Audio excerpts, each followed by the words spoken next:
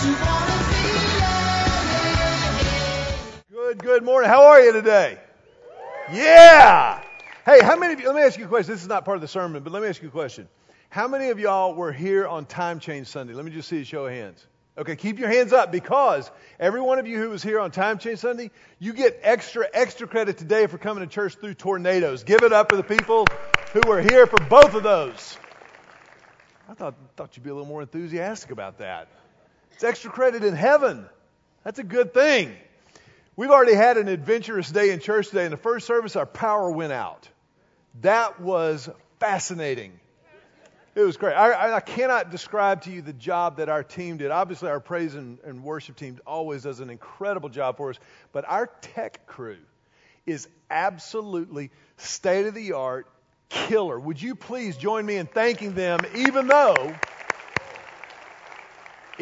we're all living here in the second service in the luxury of electricity. They did an incredible job for us in the first service.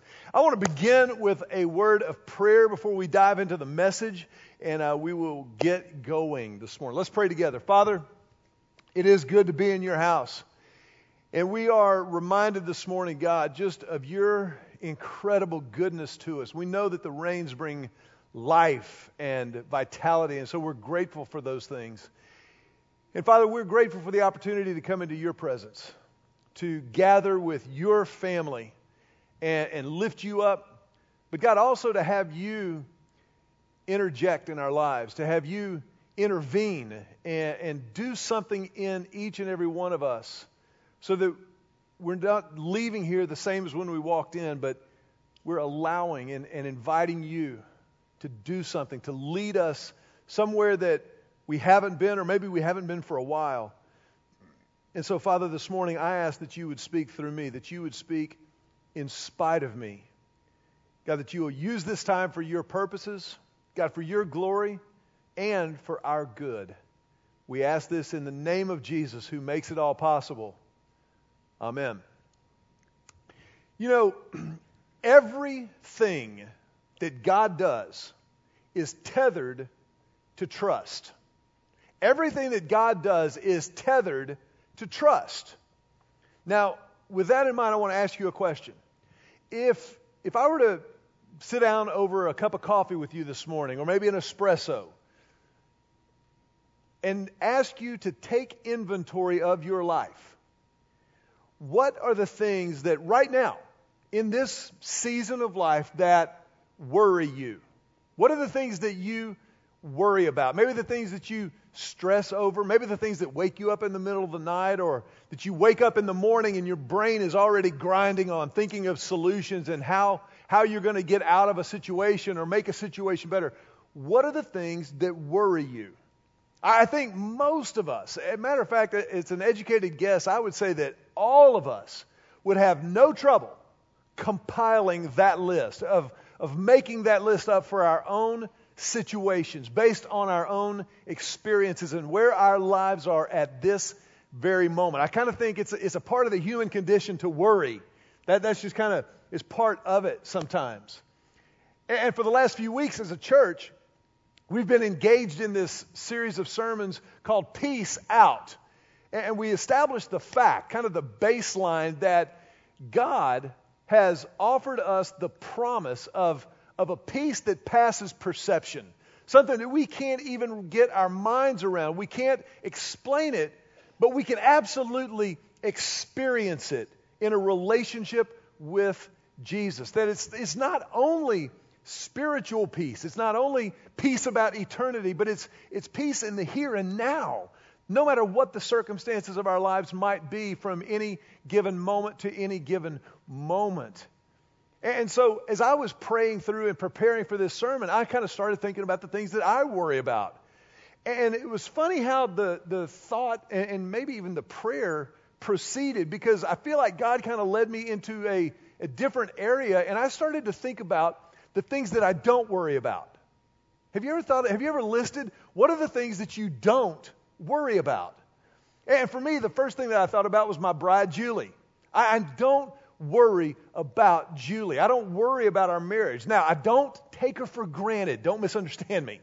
I understand that the grass is absolutely always greener where you water it. Somebody help me preach. I'm just saying, that's the fact. And by the grace of God and through choices that we've made, God has allowed us to have a marriage that I don't worry about. It's an incredible gift. And that kind of dominoed into the next thought, and I realized that gift of Julie in our marriage that I don't worry about, that's straight from God. And I started thinking about all of the expressions of the goodness of God that I have experienced, that I get to enjoy now, and over the course of my life, I've seen such an incredible track record. And I'm like, I never worry about the goodness of God. I never worry about His faithfulness. I worry about whether or not I'm going to put myself in a position to experience it, but I know He's God. He's the same yesterday, today, and forever, and He's always good. I don't worry about that. I thought about our kids, Emily and Joseph. I don't really worry about them too much. I mean, they're in college, so you got to worry some, but so far, so good. I realize, like their father, they could make a dumb decision and dump it all tomorrow, but I don't really worry about them. I feel like God's got them kind of where He wants them to be at their stage of life. I don't worry about the future of Lake Hills Church. I worry about certain elements, certain things that we need to get better at. I'm a little, on edge and kind of thinking about Easter right now. That's kind of a big deal. It's the Super Bowl. Thinking about the Spur Leadership Conference. I want to see as many people as possible discover the principles that will help them in their marketplace experience and their family experiences. But when the church at large is considered, and the future of Lake Hills Church, after 20 years of God's goodness, I don't worry about the future of the church. I don't. Then I thought about something kind of silly. I thought about my truck. I don't worry about starting my truck in the morning. I know when I jump in my truck, it's going to turn over. And that may seem frivolous to you. But let me just tell you, when you have lived like I did in college and beyond, and you get in the car and you just kind of pray that it's going to turn over, I'm telling you, a car that starts no matter what is a big deal for your pastor here. That's just me talking. But that's based on my own experiences. And I thought about that list from, Julie and ultimately the Lord, but then our kids and the church and even something as temporal as my pickup truck. I thought, man, that's a salty list of things that I never have to worry about. I don't worry about. Those are the things that I do not lose sleep over.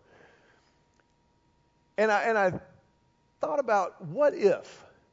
Right now, I want you to do something with passion and enthusiasm. Turn to your neighbor and ask him, what if?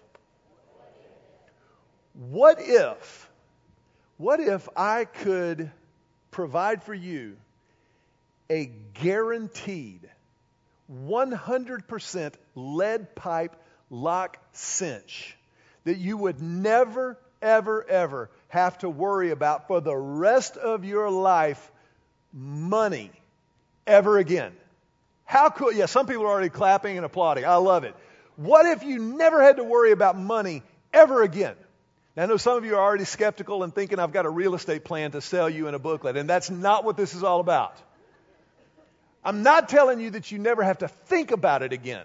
I'm not telling you that you will never have another financial setback or a concern, but I am telling you, based on what God tells us, that you never, ever, ever have to worry about money ever again.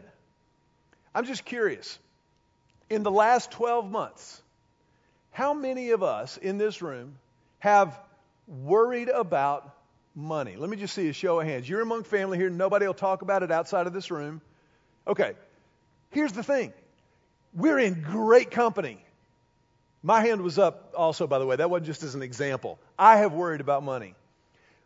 But did you know that the American Psychological Association has been tracking our stress as it relates to money for years? For years, they do a survey every single year, and their most recent findings are fascinating. 90% of us who live in America, 90% of us have decided that our financial stress has remained the same or gotten worse in the last 12 months. 90%. 90. 72% of us have worried about and stressed over money just in the last 30 days. 72%. I'm not a math guy, but that's almost 3/4 of us. 31% of married couples, even those who are happily married, clash over the family finances at least once a month. I'm just saying, this is an epidemic. And the things that we clash over in marriage financially, we clash over spending on the kids. We clash over big ticket purchases. We clash over our partner's spending patterns. Ruh-roh, that's a problem. And we clash over long-term investment planning. I mean, are you kidding me? A third of us live with this and have this worry injected into our lives on a regular basis. Now, those are the numbers. Those are the facts.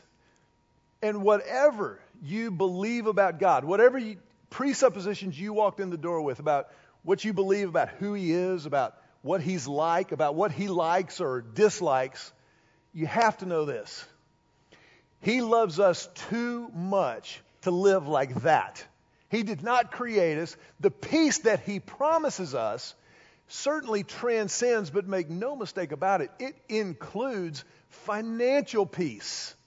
And by His grace, in His wisdom and power, He has given us both a principle and a practice to participate in that peace. He's given it to us there for the taking. Now I want you to turn to your neighbor right now, the same one that you talked to just a second ago, because you don't like the one on your other side, and give your neighbor a high five real quick. Just give him a high five. Now tell him, get you some. Okay, y'all can do so much better than that. I know you may not say get you some a lot, but you should, and this is a good place to practice. Tell them again like you mean it. Get you some. Because we are all about to get a snootful of some financial peace. Now, I said that there's a principle and a practice. The principle is so simple. It is so simple that it is revolutionary. It is the ownership principle. The ownership principle. Psalm chapter 24. Psalm 24 verses 1 and 2 says this.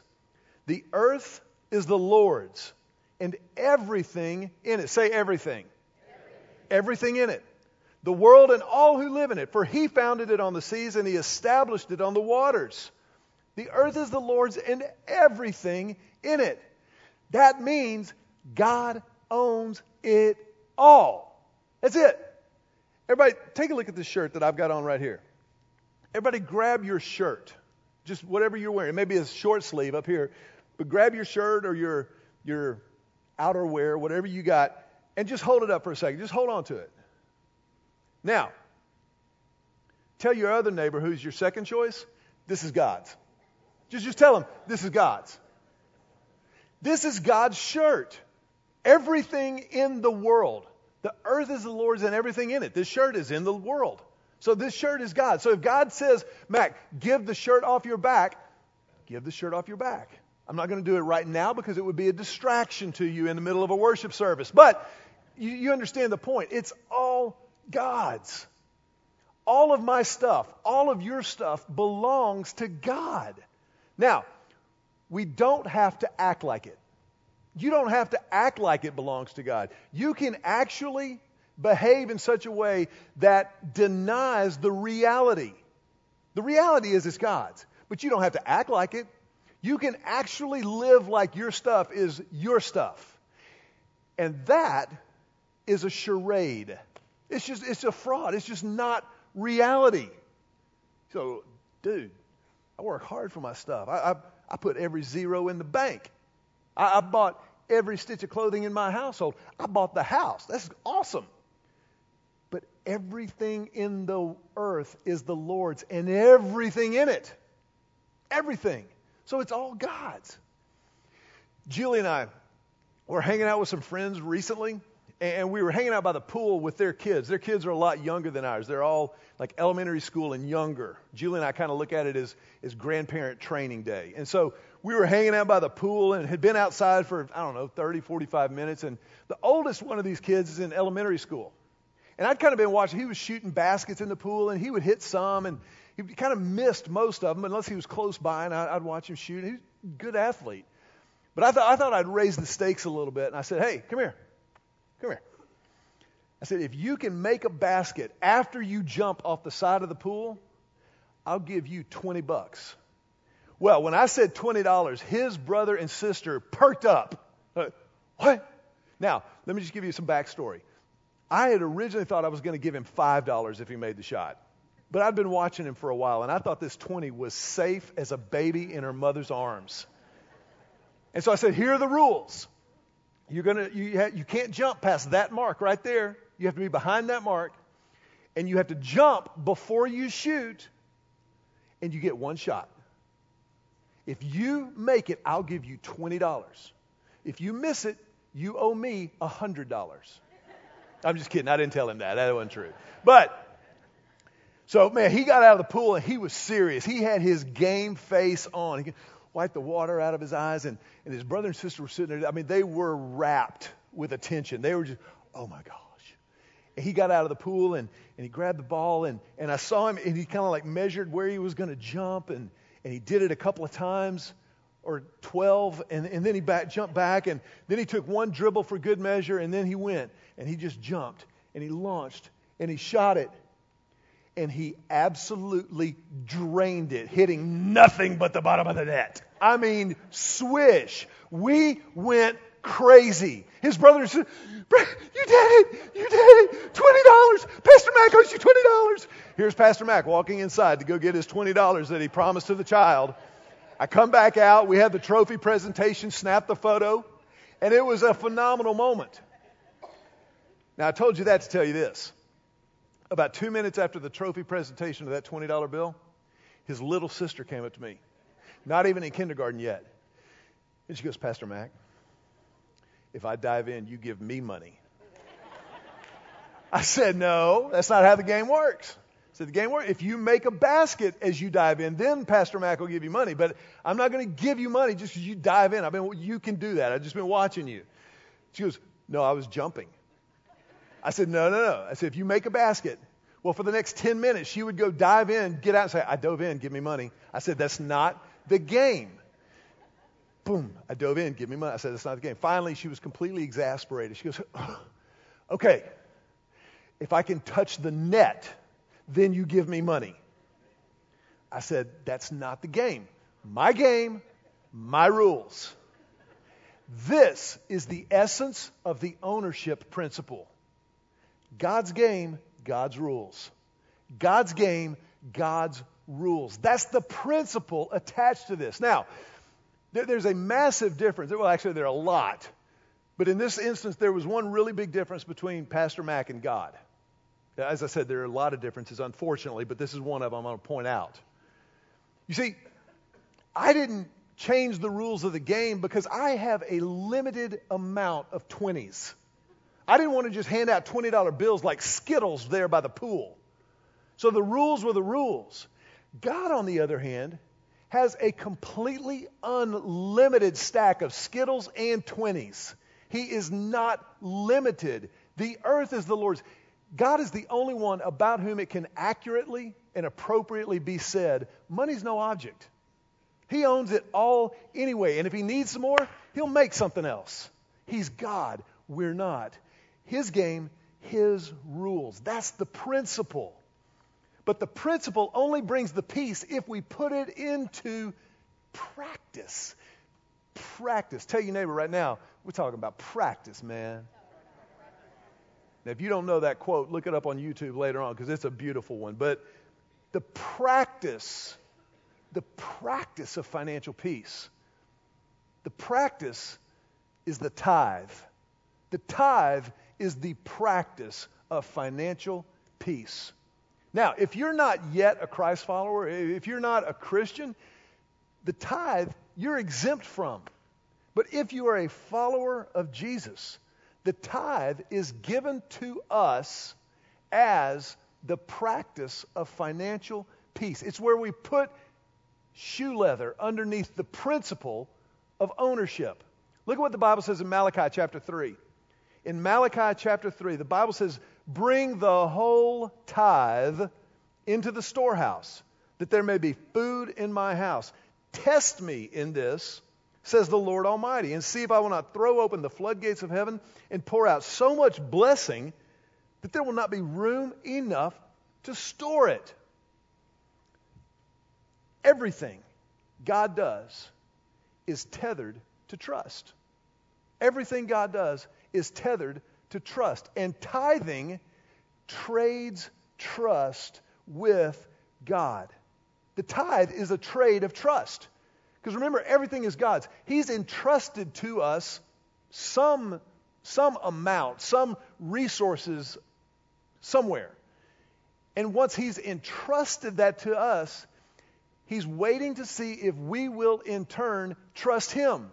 Now, when we say the word tithe, it's important that we understand what that is. The tithe means 10%. If Julie and I make $1,000 this year as a family, we're hoping and we're holding on. If we make $1,000, then $100 of that 1,000 goes to God through the church. That's the tithe. He says, bring the whole tithe into the storehouse, that my house may be full. It is there that obedience giving begins. It's foundational. It's building block. It's not even Faith 101. It's elementary school. It's just the beginnings. And it's in that beginning foundation of obedience tithing that God begins to expose us to the wealth of His blessings. And His blessings transcend financial gifts. It may include that. He promises to meet all of our needs. He promises to bless us so that we can then in turn be a blessing to others. The only way you can bless others is if there's a surplus. But He says, test me. He says, test me in this. You know what I thought about as I was preparing for this message? I remember when I was a kid growing up in Houston, and my mom would kind of issue an ultimatum, and she'd draw a line in the sand, of obedience. And she'd say, Mac, if you are late coming home, if you're after 9:45 or whatever time it was when I was in high school, she'd say, if you're going to be late, there will be consequences. Try me. How many of your parents ever told you, try me? Anybody else? Apparently I was the only one. But it was a severe moment. But here, remember what we said about communion this morning? That all of God's commands are good. God says, test me. Watch what happens. If you will trade trust with me, then I will bless you so much you won't be able to keep it all. There'll be so many blessings in store for you. It's this trading of trust with God. It's an amazing, amazing thing that He calls us to. He invites us into. So the tithe is just there for the taking. It's a blessing that is just right there waiting to be had. Early on in the life of our church, I was, at the time, a much younger man. I was a young pastor, and I can remember every now and then mentioning tithing. And I'd be like, well, there's a thing called the tithe in the Bible. It's awesome. Okay, cool. And because I knew people get tensed up. They get quiet like you are right now. Some of you right now are wishing we were talking about sex. But you people do. But then I remembered the promise of God. He says, test me and watch me bless you so much you won't be able to keep it all. I was like, Mac, you're an idiot. You're robbing people of the blessing of God if you're not teaching them the tithe. If they want to ignore it and rebel against God, that's their deal. But at least tell them, teach them. I think a lot of people don't tithe because they've never been taught. Because a lot of times churches, like I was early on, we're afraid. We don't want to offend anybody. We don't want to. Hey, you're missing the blessing of God. That's your deal. That's now you all know. It's up to you. People say, well, Mac, I understand the tithe. It's 10%. I get that. Now, here's my question for you. Should I tithe on the gross or on the net? And that's a valid question. I get it. But I got a great answer for you. Do you want the net blessing or do you want the gross blessing? That's the deal. Here's the deal too. I thought about this. Julie and I pay taxes to the U.S. government every single year based on gross. So I'm not going to base the percentage of what I give to God on something less than what I base on what I give to the government. You have never heard of anyone who has outgiven God. You've never heard of somebody who tithed as an expression of faith and resented it. You've never heard of somebody who tithed and didn't experience the blessings of God so great that they couldn't keep it all. It just was spilling out of their arms. You've never heard of that person. You've heard a lot of people who have stayed away from it. A lot of people who have said, well, that's kind of an Old Testament principle, and I am a New Testament believer in Jesus. Awesome. That's such bunk. Jesus, in Matthew 23:23, he endorsed the tithe. Look it up. It's in the Bible. So I'm telling you, this is an opportunity waiting to happen. It's an opportunity waiting to happen. I'm not telling you, you'll get rich. God will give you back 100-fold. That's not biblical. Jesus says, though, that what we give will be returned to us, pressed down, shaken, stirred, and spilling over. It's the same thing that Malachi 3 says. I will give you so much blessing you won't be able to contain it. You won't have room enough to store it. So then, guess what? You're going to have to be a blessing to somebody else. You're going to get to see other people experience the blessings God has given to you. You're going to see other people flourish and thrive. And this all goes back to a very simple thing. You see, the ownership principle that we talked about before we talked about the practice of tithing, the ownership principle is a subset of a larger and actually a more significant principle in the Christian life. And it is the principle of lordship. Ownership is a subset of lordship. And that is the authority of God. The supremacy, the sovereignty, the power of God. Which takes us right back to where we started this series. Remember, we said at the very beginning that our peace depends upon our praise, on our worship of God, of our acknowledging that He is God and we are not. See, our peace, our tranquility ebbs and flows in direct proportion to God's authority. More authority of God in my life, more tranquility in my life. More power of God, more peace. You see, most of us don't have an intellectual argument with God. We don't. We may say that we do from time to time. Skeptics, some believers also, like, well, I don't know about the whole thing. I've done the homework. I'm an engineer. I need it proved. And engineers are awesome. God bless them. We need them. But a lot of us do this. It's like, well, you can't prove to me, God. Or what about the dinosaurs and evolution? Awesome. Let's have the conversation. And as Christians, it is incumbent upon us. We are responsible to God and to our neighbors to be able to have those kind of conversations intelligently and lovingly. But ultimately, our problem with God's not intellectual. Our problem with God, our problem with God is about power. It's about the fact that we're not willing to bow the knee.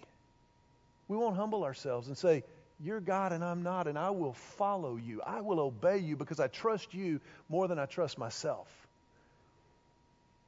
And to be a follower of Christ, yes, provides a peace that passes perception. But to be a follower of Christ requires surrender. It requires submission of every part of our lives. It requires that we acknowledge He is God and we're not in everything. But when we do, when we do, then we experience that peace that passes understanding. Then we come into a deeper understanding and awareness of who He's created us to be and what we're here for. You see, when you surrender to Jesus, you surrender to the only one who will never take advantage of that surrender. You surrender to the only one who is powerful enough, who has the authority to bless you beyond anything that you could ask or imagine. And that's exactly what He promises to do. So the financial piece Man, we understand that's important. We could all use some more of that. Just about everybody in the room raised their hands. Others are wrestling with some honesty issues. But the financial piece is really just a fraction of spiritual peace, of coming into a right relationship with Jesus and allowing Him to transform our lives, to be more like Him, to be more responsible with what He's entrusted to us, to be more generous with what He's entrusted to us. Because everything that God does is tethered to trust. It's trust. And it begins, and it does not happen without trusting Jesus. Trusting Jesus more than you trust yourself. I want to ask you to bow your heads for just a brief moment. And in this moment, I want to ask you just to remove every distraction. Nobody moving around or slipping out early, but just remove every distraction and ask this question of the Holy Spirit. Just say, Lord, help me to see, do I trust you completely? And, Lord, have I trusted you initially? You see, that second question is the most important question you'll ever address in your life.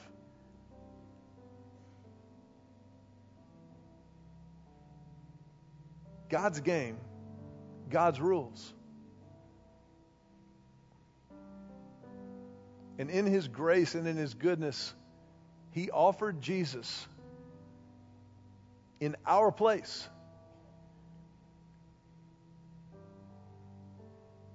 So that we could be forgiven and restored into the relationship that we were created for. If you're here today and you've never owned that, you've never taken hold of that promise, then we want to give you the opportunity to do that right now. Just right where you're sitting. A prayer of commitment, a prayer of, surrender. Jesus has taken the first step. That's grace. But He invites you, He invites me to respond to that grace.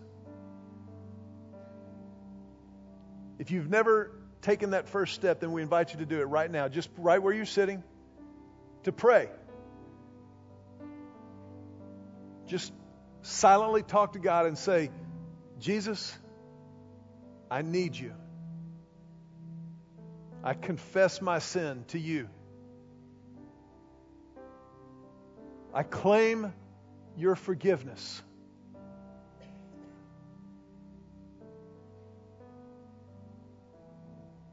And I surrender my life to you. I will follow you from this moment forward.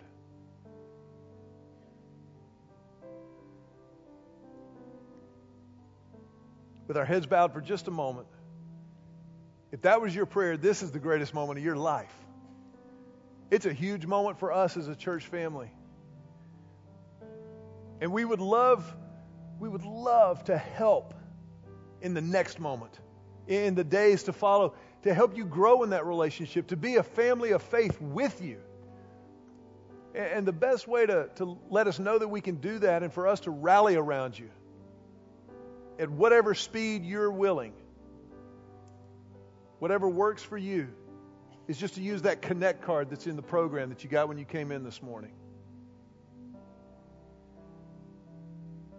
Just fill that out and indicate that I committed my life to Christ this week. And before you leave, just tear that at the perforation that's there on the fold and hand it to one of our ushers.